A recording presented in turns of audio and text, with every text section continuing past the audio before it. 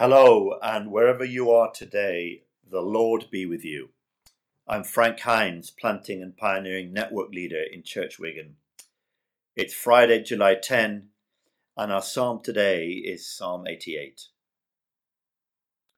Lord, you are the God who saves me. Day and night I cry out to you. May my prayer come before you. Turn your ear to my cry. I am overwhelmed with troubles, and my life draws near to death. I am counted among those who go down to the pit. I am like one without strength. I am set apart with the dead, like the slain who lie in the grave, whom you remember no more, who are cut off from your care. You have put me in the lowest pit, in the darkest depths. Your wrath lies heavily on me. You have overwhelmed me with all your waves. You have taken me from my closest friends and have made me repulsive to them. I am confined and cannot escape. My eyes are dim with grief. I call to you, Lord, every day. I spread out my hands to you. Do you show your wonders to the dead? Do their spirits rise up and praise you? Is your love declared in the grave, your faithfulness in destruction? Are your wonders known in the place of darkness, or your righteous deeds in the land of oblivion? But I cry to you for help, Lord. In the morning my prayer comes before you. Why, Lord, do you reject me and hide your face from me? From my youth I have suffered and been close to death. I have borne your terrors and am in despair. Your wrath has swept over me. Your terrors have destroyed me. All day long they surround me like a flood. They have completely engulfed me. You have taken from me friend and neighbor. Darkness is my closest friend.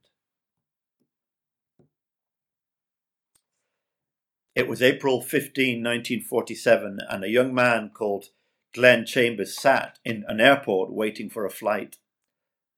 For many years he had been a New York banker, but on that day he was flying out to Ecuador to be a missionary. In the excitement he realized that he hadn't sent his mother a goodbye card, so he quickly grabbed a nearby piece of newspaper and scribbled his note around an advertisement on the page, tore it off and sent it. That night, his plane exploded into a 14,000-foot Colombian mountain. Not long after that, his mother received his note, words of love and hope around a newspaper advertisement. The note was a shocking, haunting one for his mother, because this advertisement was just one word, one simple question in big bold letters, and this word was, why? Why does God allow suffering and pain?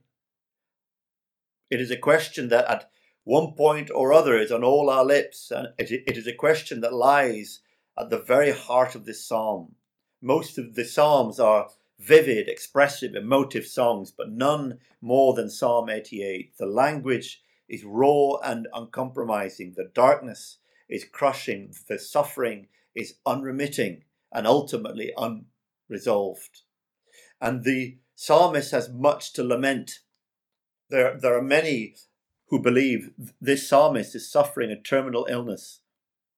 See verse 3. And alongside the despair of impending death, there is a sense of deep rejection. Verses 6, 7, 8, and 9. He believes that all his suffering has occurred at the hands of God. Compounding this is the isolation from friends and community who have abandoned him, either because of ritual uncleanness, there is some suggestion that he's suffering from leprosy, or because of the misguided belief his suffering was a result of sin. There is no peace or even resignation as he nears the end of life. He feels abandoned by God and rejected by man, racked with physical pain and emotional turmoil. His misery is deep and profound. And in contrast to other psalms that express calamity and despair, Psalms 22 and 28, for instance, this psalm does not end with a return to praise. Here there is no resolution. The darkness has not receded, the suffering lingers, the lament is not over. As someone once said about this psalm, it is a prayer for the sick, not for the healed. Maybe this question of why is very real for you today. Maybe you are suffering, or maybe you are watching someone you love suffer. This mystery of unresolved suffering is too deep for a short reflection like this. But we can say this: we, unlike the psalmist, know that death is not the end. We know that God, through Jesus, has shared our feelings of sorrow, pain, and abandonment. We know that he walks these paths with us in a deep and inexpressible way, despite our feelings of isolation. And despite the agony of our experience, our suffering produces something extraordinary in our lives and in our characters. As someone once wrote beautifully about this psalm, we thank God that there is one such song as this, with its revelation of what results in character when a soul in the midst of the most appalling suffering still maintains the activity of practiced relationship with God.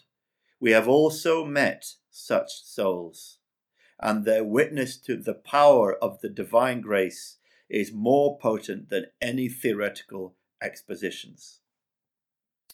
I'll just end with this. Corrie and Betsy ten Boom were Dutch sisters interned in the Ravensbrück concentration camp by the Nazis. Both sisters suffered terribly in that camp, and Betsy ultimately died there.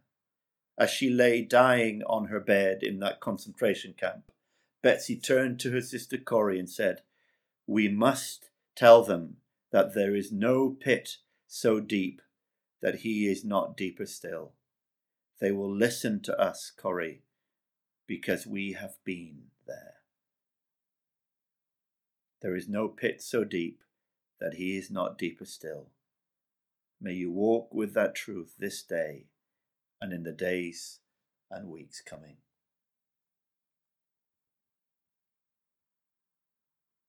Let's just end by praying.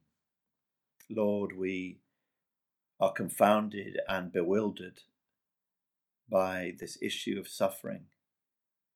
We are confounded when we suffer.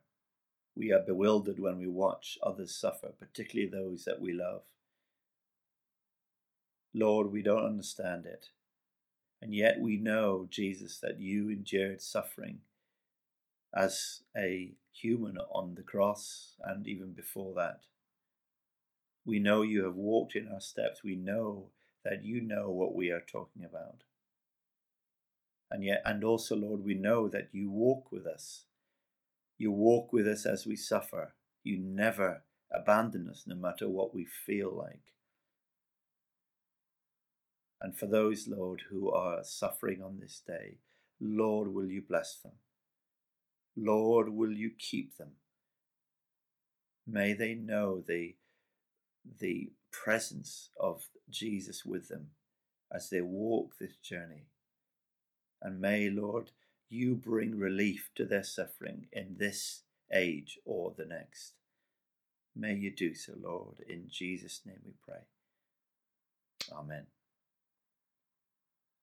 God bless you today and every day.